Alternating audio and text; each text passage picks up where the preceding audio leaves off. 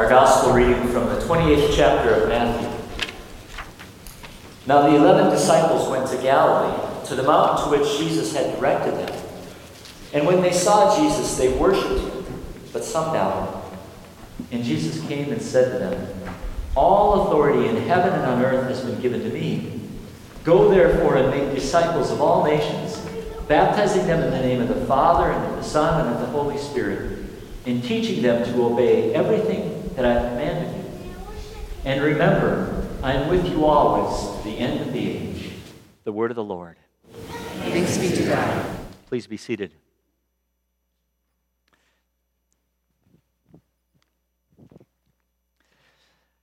This is one of those days that I almost want to ask, who drove the farthest to get here today? A couple of hands itching their chins. Nobody wants to admit it. How high was the highest drift you went by on the way here today? Pretty high. That doesn't cut. So how high? We got some this high. Somebody who was claiming to be the farthest only came through a drift this high. Come on. Who came past high drifts? Higher? Higher? Show us how high. You went by drifts that high. That can happen. Those drifts can really be problematic, and they can, yeah. Well, I want to start off this morning with just a little fun for you here. Who can finish this off? O little town of Bethlehem, come on with me. O little town of Bethlehem, how still we see thee lie, above thy deep and dreamless snowdrifts. No, I'm sorry.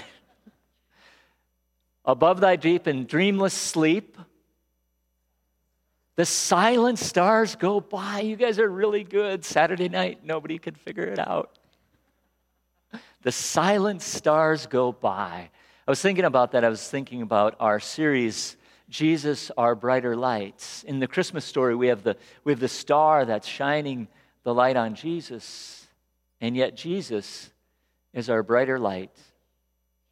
And that same Christmas carol, together, we hear the Christmas angels, the great glad tidings tell, "Oh, come to us, abide with us." You guys are just amazing. Amazing. That Christmas carol ends reminding us of that good news. Emmanuel, God is with us. And this morning we simply want to think together with you about that fact of our faith that God comes to us. God comes to us. And we think about that gift of God coming to us. Of course, we think about that at Christmas when we celebrate the birth of Jesus. And also we celebrate that gift that God comes to us as we follow Jesus throughout the Gospels, throughout his life. If you watch Jesus in the Gospels, it's always interesting to read the Gospels with questions in mind. And one of the questions that's interesting to read is, how does Jesus demonstrate that God is with us? Because over and over again, you can read and see all of Jesus' ministry as an embodiment of that reality that God is with us. So God is with us as Jesus feeds the thousands of people. God is with us as Jesus heals the people. God is with us as Jesus reaches out and blesses the little children. All through his life, you can see Jesus embodying that God comes to us, that God is with us. Even on his cross, when Jesus is in that paradoxical situation where he's dying on the cross,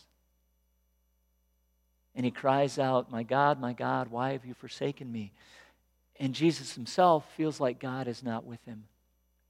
And then that thief says to him, "Jesus, remember me when you come into your kingdom." And Jesus says, "Truly, I tell you, today you will be with me in paradise." And so there's that paradoxical connection where Jesus is embodying God with us, even in his promise to the thief on the cross.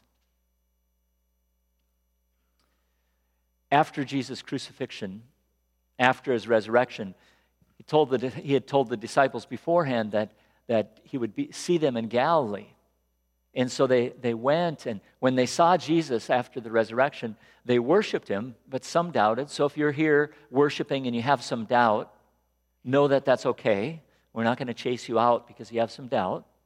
But worship and doubt go hand in hand all the way back to the beginning, the early disciples. And then Jesus comes and he says to them these well-known words about how all authority has been given to him and the Great Commission, go and make disciples, baptizing and teaching. And then that promise, and remember, I am with you always. Remember, I am with you always to the end of the age. So from the beginning of the gospel to the end of the gospel, Jesus is embodying that God comes to us. God comes to us. The Apostle Paul, in his letter to the Romans, in those words that Rebecca read, asks that question, who will separate us? Who will separate us from the love of Christ? And he asks that question because there are things that happen in life that can make us feel like we're separated from God. You can probably look back on your own life and see times when it felt like you were separated from God. Or maybe you're in one of those times right now. But Paul lists a whole host of things that could separate us, could make us feel like God's not there for us. Hardship or distress or persecution or famine or nakedness or peril or sword. Are these things that separate us from God? Are these things that isolate us? Not too long ago, I heard on the radio a story about Cohen. Cohen is a little boy who's in Cincinnati now because he has this really rare disease.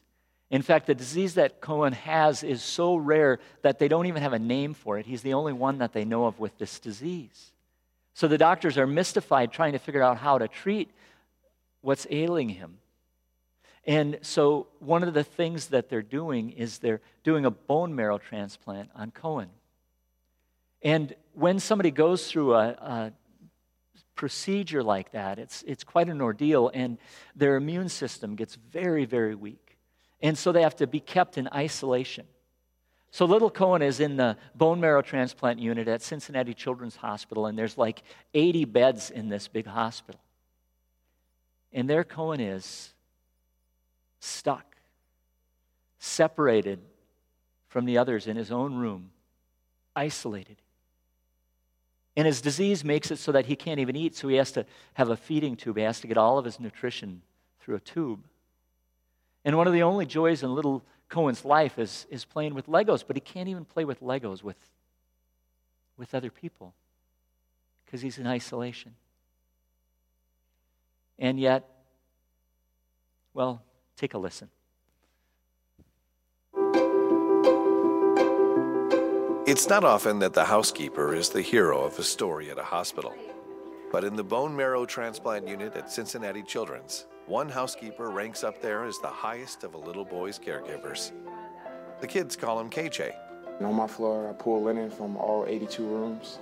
I kept running into him a couple of days, and I noticed that he had a lot of Legos in his room, and he likes to build them.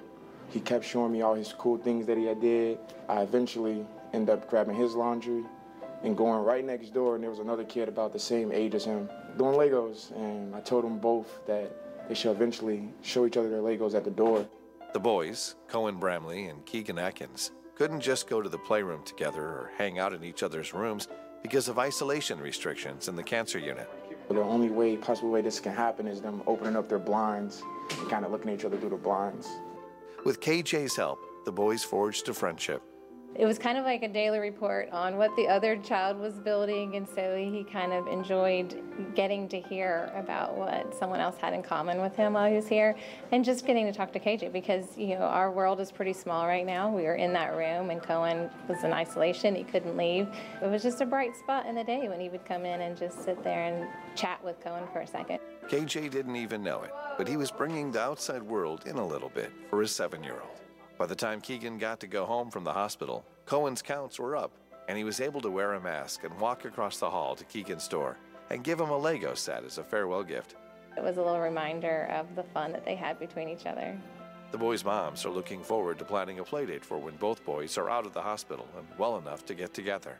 Everyone is an important role player in these children's lives. It's not just doctors and nurses that come in and therapists. Everybody who enters that room is part of our journey in our world. And so when you see someone who didn't have to take the time to actually engage and make you feel a little bit brighter about your day, and they do, it just means a lot. In a children's hospital, smiles are as important in the healing process as any kind of medicine. And sometimes it's the housekeeper who deserves the credit for making kids feel better.